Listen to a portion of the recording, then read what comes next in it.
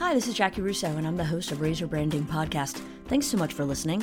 I hope you enjoy it, learn something from it, and it makes your time worthwhile. If you're listening for the first time, welcome. Please be sure to subscribe. You can do it through iTunes or through the razorbranding.org website. For more information, you can get everything you need to know from that site, as well as info about each episode. You can follow me on Twitter at Jackie Russo, JaciRusso. If you don't like what is being said, change the conversation.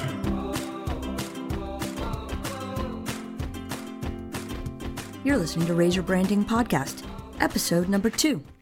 What is a brand? Let's get started. So, the question is, what is a brand? To most people, a brand is a logo, the visual representation of a product, a company, a service. But that's really a brand identity. To some people, the brand is the company itself. No, that's not a product either. A brand is a person's emotional response to a company, product, or service. So think about that. The brand is in the eye of the beholder.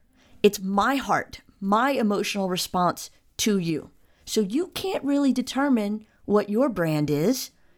Your target audience will, your consumer, the general public, your employees, you yourself.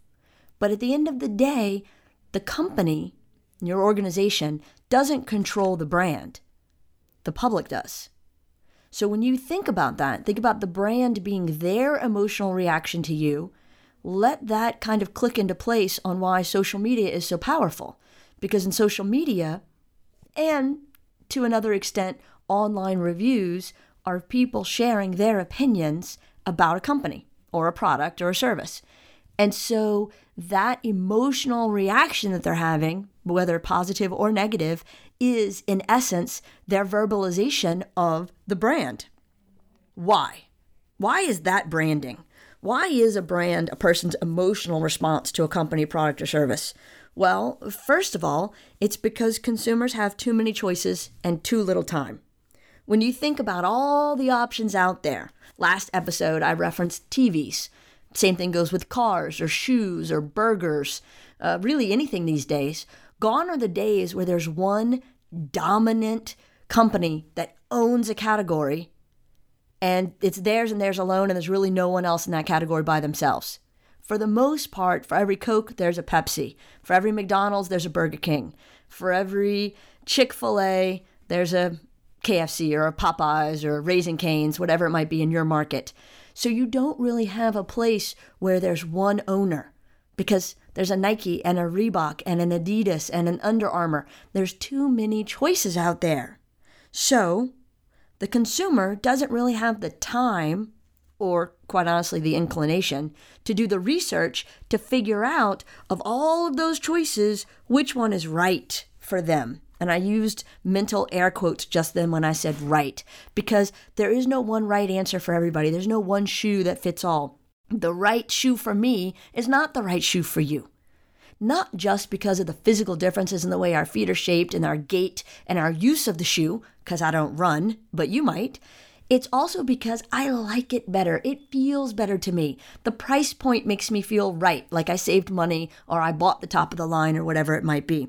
So, too many choices, no real time or inclination to do all the research, not a lot of differentiation between products. A lot of those Me Too's out there kind of seem to blend all together. So what do? We rely on our instinct when we make choices. We pick because we think it's the best in our minds. That doesn't necessarily mean it is actually the best. It just means that's how we feel about it. And so branding, that emotional connection, means that we feel good about the choice that we made, because in our heart, where emotions live, we believe it's the right choice. And then in our brain, we've made some sort of logical justification to support our choice.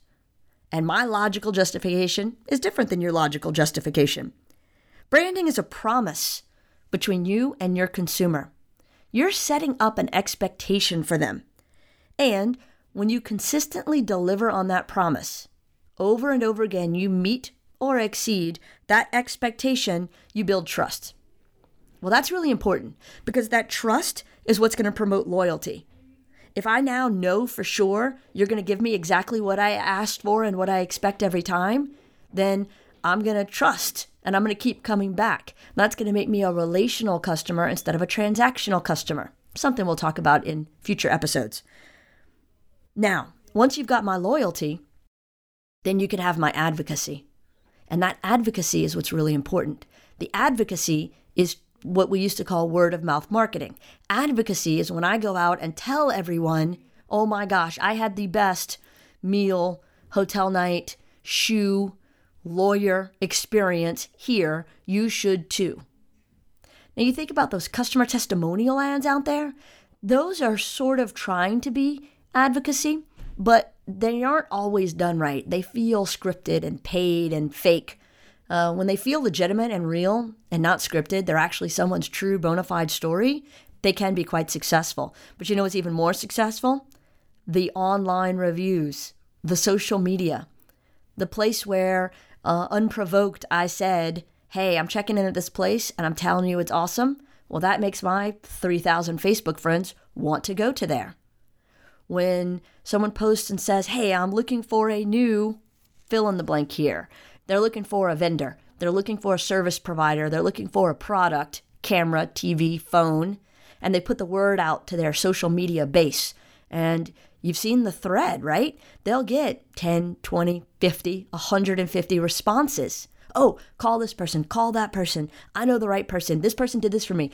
Oh my gosh, whatever you do, don't go see that person. So what do you think is more powerful now in the eyes of the public?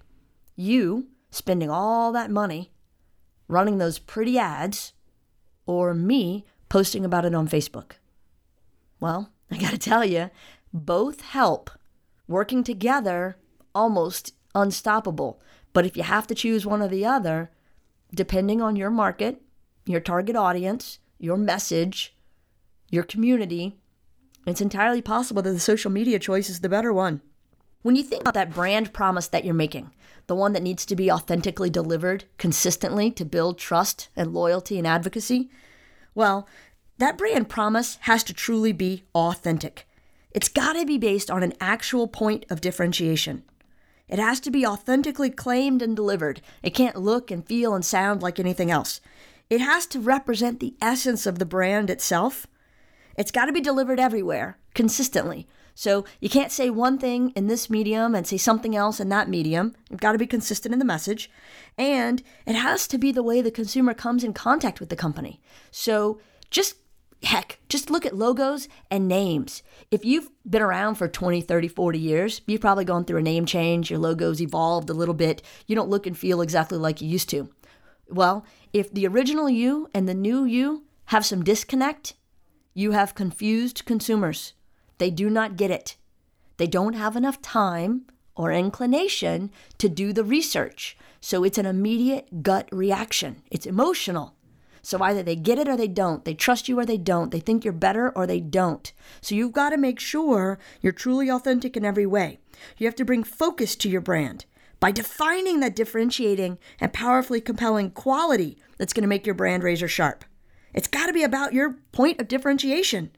You don't want to become a commodity and have people just choose you based on price. That's transactional thinking. You don't want that. You want relational. You've also got to make sure that you are changing the conversation. We talked about that last time. You can't go with the generic promises. You can't just rely on the 4 Ps. You've got to dig a little deeper. It's got to be about your brand promise. It's got to be about really finding your niche, because that'll make you rich. Your voice. How do you explain who you are and what you're about different and better than everyone else? That's how you're going to build your brand. That's how you're going to articulate your promise. And then once you have your house in order, because you know who you are and what you're doing, then you can invite your target audience to visit, and they'll be more inclined to do so. Thanks for listening to Razor Branding Podcast. I hope this was time well spent. If you have any questions or would like to make suggestions, you can go to razorbranding.org or find me on Twitter at Jackie Russo, JaciRusso, and all the links you can find in our show notes, which are on each episode on the website, razorbranding.org.